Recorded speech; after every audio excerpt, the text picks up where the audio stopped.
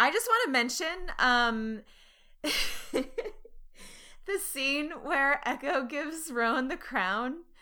And they like give that crown, and she like unfolds. Let's pause and discuss the crown. And like the music swells, like there's this dramatic music that's like, oh, and I just lost it. I laughed so hard because I'm sorry, that crown is so goofy.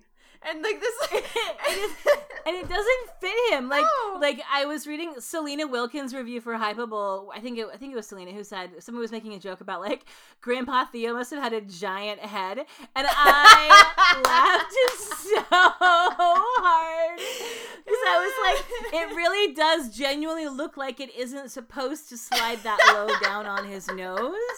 It like does. It just looks like okay. Like it makes you know him what look it like looks he has like a little head. You know what it looks like? Okay, you know in the Disney Robin Hood when Prince John puts on King Richard's crown and it keeps falling down his face because he doesn't have a big enough mane. That's what it looks like. Oh my god, that's what it like. As soon as she said that, it was like, oh my god, it must have been made for a man with a giant head. Then I couldn't unsee it because I read that before I watched it again, and then I was being like, oh my god, this crown does not fit you. No, not even close.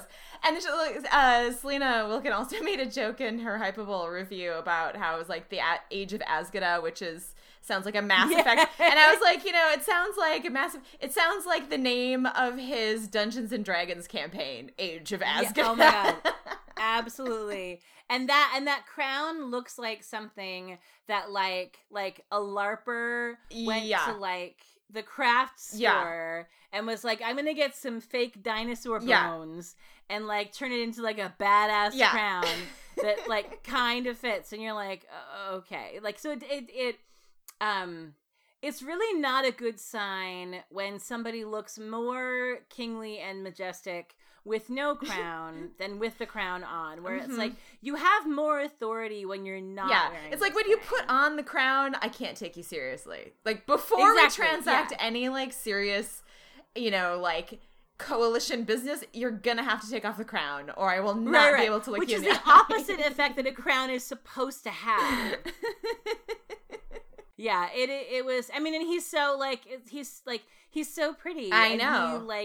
And he looks great in his like badass grounder The hair. other great crime of that crown is that it distracts attention away from his amazing abs, which is really what we should be looking at. Exactly. Pretty much every moment. Yeah. Like, I know.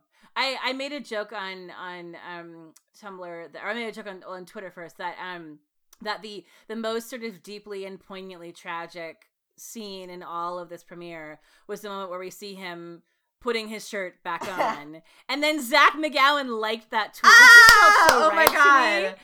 I was like, this feels right. He feels like the kind of person who would be like, absolutely. Then of course I couldn't separate it from Robin's joke on the Unidays podcast about like live to slay another day. I know, right? And then my friend Shosh has a friend, Liz, who loves him. She doesn't watch The 100, but she watched Black Sails, which he was on, and so she calls him her grimy pirate bride, which I just like, I can't see him and not think of that. So I just have all sorts of sort of extra-textual things happening with Roan. But I have to say, it's like a rare miss from an otherwise stellar costume department. On every other level, they usually do extremely well, but that crown is just got to go. Yeah, the crown is just it. I am sure we are not meant to find it as collectively hilarious as we all, I think, appear to find it. Yeah. So props to them on literally everything else, top to bottom, in every other season. And it's just like, if I just had one note, I would be like, maybe